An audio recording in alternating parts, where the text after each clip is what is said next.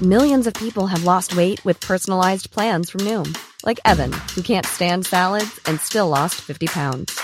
Salads generally for most people are the easy button, right? For me, that wasn't an option. I never really was a salad guy. That's just not who I am. But Noom worked for me. Get your personalized plan today at Noom.com. Real Noom user compensated to provide their story. In 4 weeks, the typical Noom user can expect to lose 1 to 2 pounds per week. Individual results may vary. Support for MPB comes from the University of Mississippi School of Education, working to prepare the next generation of teachers, counselors, and educational leaders through online graduate degrees and hybrid doctoral programs. Details at education.olemiss.edu.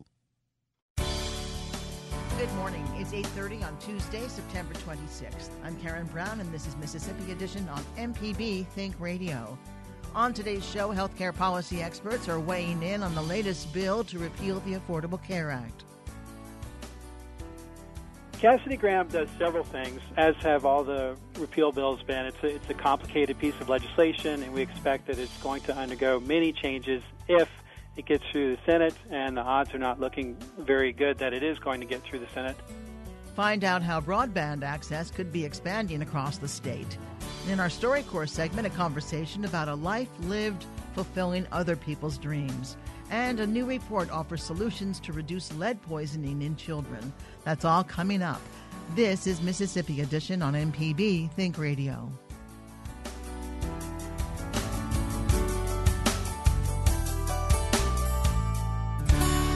The impact of the latest bill to repeal the Affordable Care Act is drawing mixed reviews from state experts. Congress is working on a proposed health care bill referred to as the Graham-Cassidy bill. Republicans have been working to get it passed ahead of a September 30th deadline. They currently need 51 votes.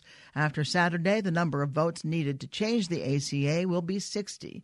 The Graham-Cassidy bill is currently facing some opposition that could ultimately kill it. State Insurance Commissioner Mike Chaney has followed the congressional debate. He tells MPB's Desiree Frazier he doesn't think the bill would hurt Mississippians. Well, there have been several changes to the bill as it was proposed last week versus this week, but basically the states have a little more leeway. They've leveled out the glide path, so to speak, of what states would receive. Mississippi was due to receive a very large $6 billion increase over a 6-year period. That's now going to be a 10-year period, so it will be at least 25% per year increase over the previous year. The other changes would be to the effect that the administration of the funds or the block grants as they would come in would be by the existing powers that be, in this case the executive branch of Mississippi, which I'm very comfortable with. I think we do a fairly decent job of spending the monies we have today, and that's essentially the way it would be. The legislature would have to sign off, but they would not have the right to say you have to spend it here, here, and here, which is unusual with block grants. But that's the major changes as we see it right now at the present time.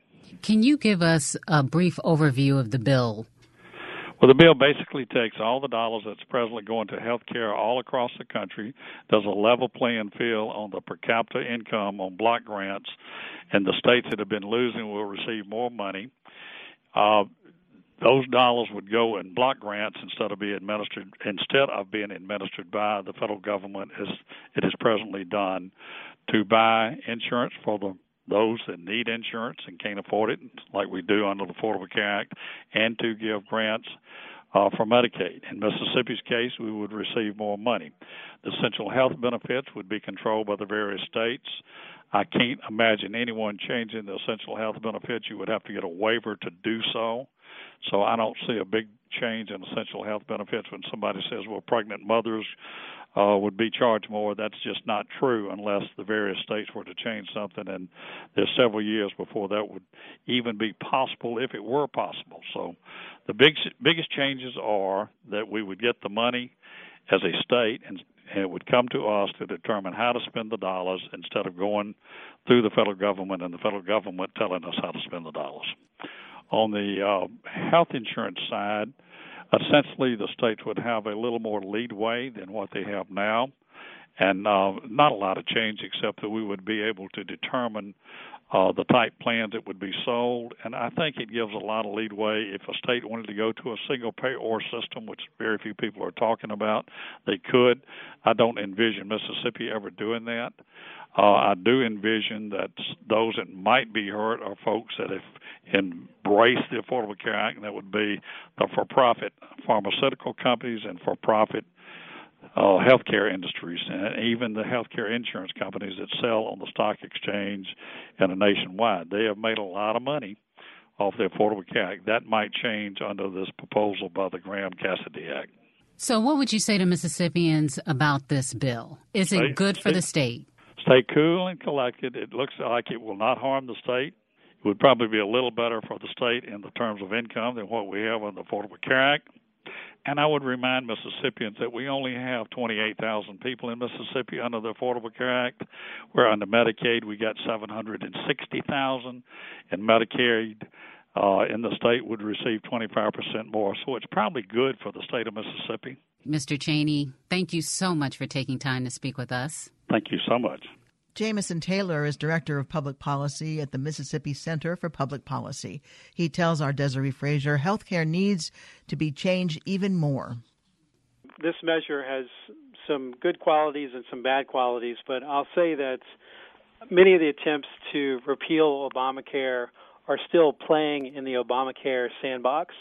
And I would suggest that Republicans stop focusing so much on expanding insurance coverage for everyone, which is part of the left's push for socialized medicine, and instead look at the concept of health care for all. We focus too much on getting everyone insurance, but having an insurance card is not enough. Our real target should be getting everyone quality health care. So I think many of these attempts, including Graham-Cassidy, they're focused too much on providing that insurance for all system, when instead they should look at how can we use the market and how can we use the power of innovation to get health care to everyone, to improve health care delivery. And one example of that would be to, for instance, look at cell phones. I mean, a cell phone is literally a miniature supercomputer that almost everyone in America has or can easily get. We need to think of health care more like cell phones. And when we start to do that, we can see that we should lift red tape on providers. Here in Mississippi, for instance, we should eliminate something called Certificate of Need, which raises health care pricing. We should also lift restrictions on health care providers. For instance, nurse practitioners. We should allow nurse practitioners to practice up to their full scope and up to their full training. And we should also employ more technology, more technological advances like telemed. We can use that to expand access. Mississippi Center for Public Policy's Jamison Taylor with MPB's Desiree Frazier. Coming up, technology access could be expanding across the state. This is Mississippi Edition on MPB Think Radio. Podcasts of your favorite MPB Think Radio programs are available now. With any podcast app, you could search, subscribe, and never miss a second of MPB Think Radio.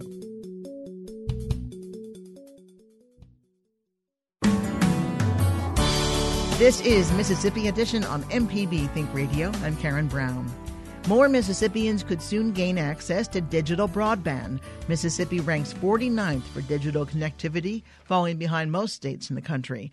That's according to the website Broadband Now. One of the state's leading technology companies is hoping to narrow that gap. C Spire is announcing a multi-year initiative aimed at spreading the company's high-speed broadband footprint to additional home and business customers in the Delta and other underserved areas. Stephen Bai is president of C Spire. He tells MPB's Ezra Wall transformation depends on more people having access. Yeah, so the tech movement is all about, sort of transforming Mississippi and bringing technology to the communities and customers we serve. And the tech movement is really sort of a broad umbrella initiative that is encompassing a lot of the activities that we have underway and that we're going to put underway in the coming months and years ahead. So as part of that, what we announced today is, something very tangible that we're doing, which is, working towards closing the broadband gap and bringing broadband to communities that are underserved and customers both on the residential side and the business side, because that is a sort of a prerequisite to unlock some of the gigabit economy going forward. Without broadband access and the access to the content and the information in the marketplace, we feel that companies and customers are sort of losing out on that. So by making this investment and bringing that broadband out to more and more customers, we feel like that really unlocks a lot of opportunity for these markets. And, it's kind of sad to say, but, 40% of the population in Mississippi is underserved today with broadband, which is staggering. So we hope to plans that help close that gap and address that need that's out there. The information that I have says that you're trying to reach about 250,000 consumers with high-speed internet. Are those consumers who don't already have access to high-speed internet? They may in some cases and may not have as high speed as what we're bringing either. And it's actually consumers and businesses. We're not going to stop at 250,000, but that's sort of the initial rollout that we have planned. And, depending on what the definitions are, and this is always, some debate, what constitutes broadband. And what we're saying is, we're going to bring in 25 megabits per second sort of in this first phase. We're actually going to deliver gigabit services to businesses over fiber, which we've been doing to homes for some time now. And then we're actually going to move forward with delivering 100 megabits per second with what we call wireless fiber, which is really, 100 megabits per second to businesses and residences is a real step up from what's typically available today from the incumbents. What parts of the state are you talking about initially? We're really targeting it where we have a lot of the fiber and spectrum today. And, we're not disclosing all of the markets. So we're launching in 8 markets right now. And those markets are concentrated sort of in the Delta as well as North Mississippi. But, we're not limited to that area and that geography. And clearly we serve the whole state, and we intend to roll out more and more markets as we move forward as well. You just mentioned the poorest part of the state in the Mississippi Delta. Is this service going to be something that's accessible to families in the Delta to afford? Oh, absolutely. Affordable and competitive is really what we're working toward. Often people would say, well, why didn't we do this before? The technology has evolved considerably over the last 3 to 5 years that allows us to deliver that in an affordable way to many, many homes and many, many customers and businesses as well. And so that's really important, and I think it's only going to get better as we go forward. So talk about the transformative aspect of high-speed internet access in areas where it hasn't been before. How is it that something like that is an important transformational tool for the state of Mississippi? Oftentimes today, one would have to sell one's products through, the relationships they have and through the business and the distribution partners they have today. And there's a whole economy that is unlocked when those businesses are connected to the internet. And there's nothing preventing any business anywhere in the state serving customers anywhere in the world or within the rest of the country for any of their products and services. And whether it's downloading images of the products they're selling or the services they're offering, whether it's accessing through that, by connecting a small business that is in any small town within Mississippi, they can look like a big business that's serving many, many different customers anywhere in the world. And to me, that's really how they participate in what we call sort of the gigabit economy. The market opportunity for those businesses becomes so broad. And so I think that's really how I think we transform the state. When you look at sort of the number of businesses here, there are so many small businesses that employ so many Mississippians.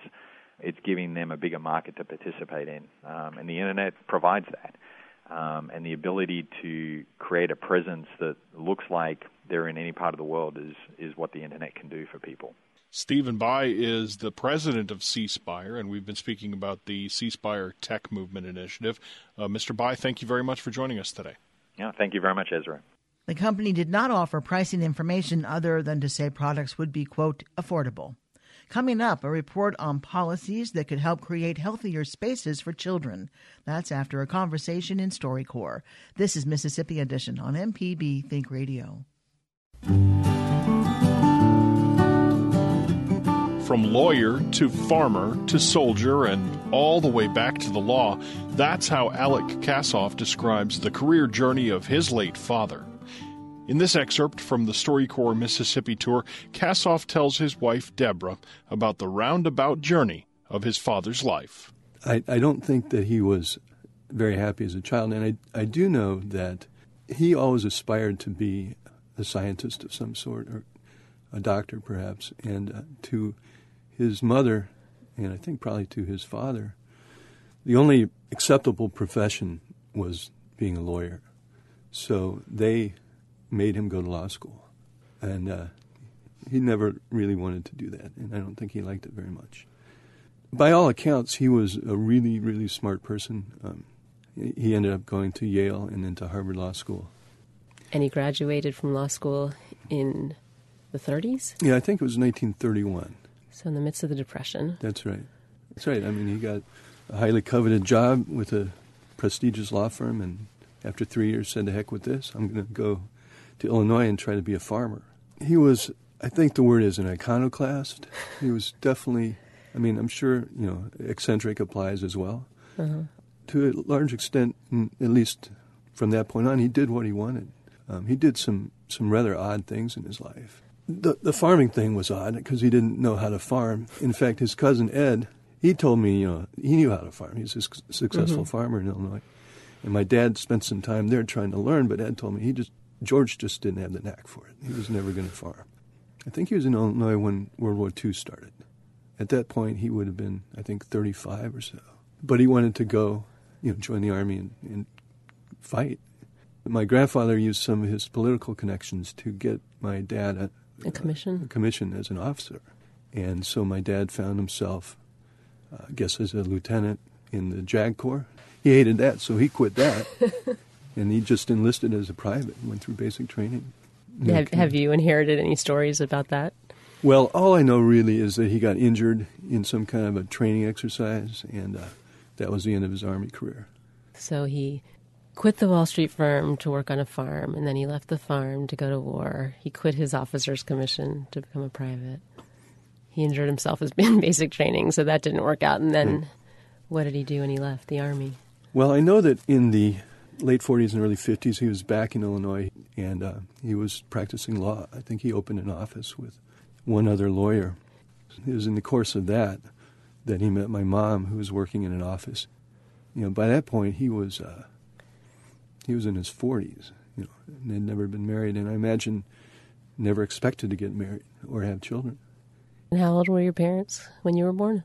My dad was 48, and my mom would have been 36. Uh-huh. I remember my mother saying my dad had told her that the day I was born was the happiest day of his life. How does it make you feel to think about the fact that your dad said that? Oh, I mean, I'm glad he was finally happy. I don't think he had a very happy life for most of it. And so I'm glad my dad was finally happy. And other things happened to him that made him happy. I mean, he after he got married, he went back to school and got a master's degree in chemistry, which kind of fulfilled his, decades-long dream of becoming a scientist. And then he practiced as a patent attorney after that.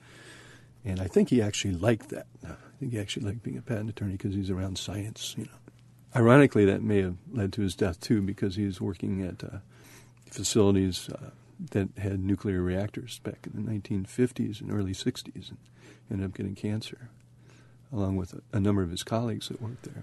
My mom always suspected, I think it's possible, quite possible, that he was around, radiation and got cancer. Because he didn't smoke, he lived a healthy lifestyle otherwise. To hear more of our conversations from the StoryCorps Mobile Tour, go to mpbonline.org. The StoryCorps Mobile Tour visited Mississippi through a partnership with the Mississippi Humanities Council, the MPB Foundation, and Mississippi Public Broadcasting. I'm Kevin Farrell, the host of Money Talks on MPB Think Radio. Each week, Nancy Lottridge Anderson, Associate Professor of Finance at Mississippi College, joins me and answers questions about credit, investing, saving for retirement, and all things finance. Also, we invite you to call in and share your successes in navigating the personal finance challenges that we all face. Money Talks, Tuesday mornings at 9 on MPB Think Radio.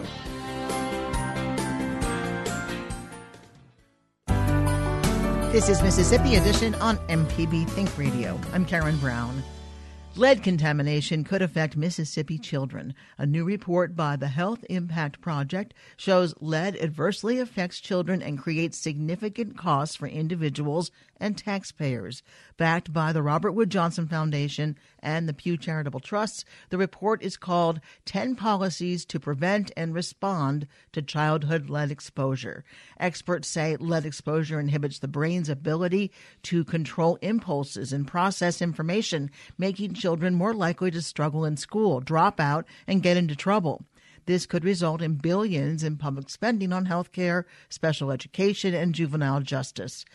Giridhar Mahaya is with the Robert Wood Johnson Foundation. He tells us public dollars could be saved by preventing and mitigating the effects of lead poisoning. Lead, even at very low levels, we've seen in study after study, can have devastating consequences on kids. It really affects their brain development and has impacts on everything from their ability to process information and even things like impulse control. So we see impacts later in life on their academic achievement, getting in trouble with the law, and even their ability to secure good-paying jobs later in life. Is it because their brain is still developing that it affects children? That's right. You know, the brain is really actively developing all the way up through the early 20s, but maybe the most critical time frame for brain development is in the first several years of life. And that's the timing of lead exposure that we're most concerned about, whether kids are being exposed through lead paint, contaminated soil, or leaded water pipes. What is the most common source for lead that gets into children? I think what we know from decades of experience now is that exposure from lead paint in homes and then the contamination of dust in the home and soil outside the home is one main source that we focus on in the report.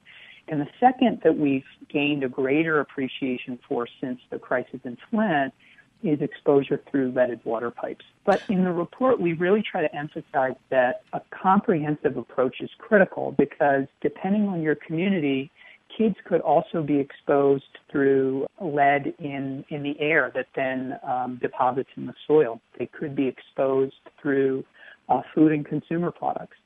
So a comprehensive approach is really required if we want to prevent as much lead exposure as we can. Does paint still have lead in it? Is it still made with lead in it? There is some paint that continues to be manufactured that does still have lead in it. But in terms of lead paint used in homes, residential paint, lead was banned in 1978.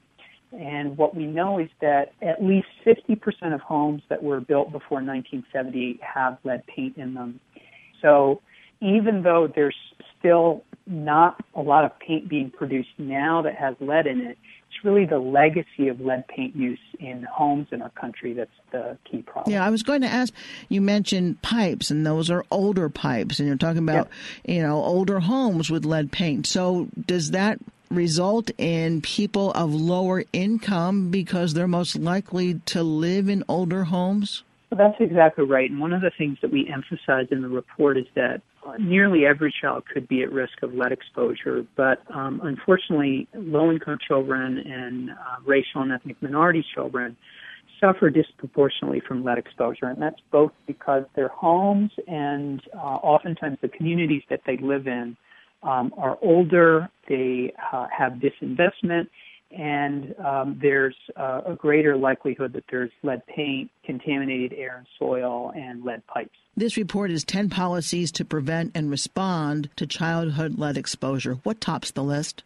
The big picture takeaway is that if we work to prevent lead exposure now in young kids, it pays dividends in terms of better health, greater academic achievement, and higher earnings for kids in later life. And society benefits and government benefits too, because it has to spend less on healthcare, education, and social services.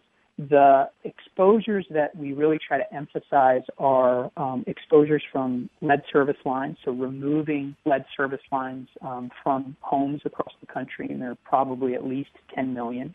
And the second is removing or remediating lead paint in older homes. Those are two critical strategies for any community dealing with lead. Giridhar Mahaya is the Senior Policy Officer for the Robert Wood Johnson Foundation with collaboration with the Pew Charitable Trust. presents this Health Impact Project, 10 Policies to Prevent and Respond to Childhood Lead Exposure. Girther, thank you very much for being with us. Thank you so much. Stay tuned to MPB Think Radio for a full slate of Mississippi-based programs all morning long. Coming up at 9 o'clock, it's Money Talks. At 10, it's In Legal Terms. And at 11, stay tuned for Southern Remedy. And I hope you'll join us again tomorrow morning at 8:30 for the next Mississippi edition, only on MPB Think Radio.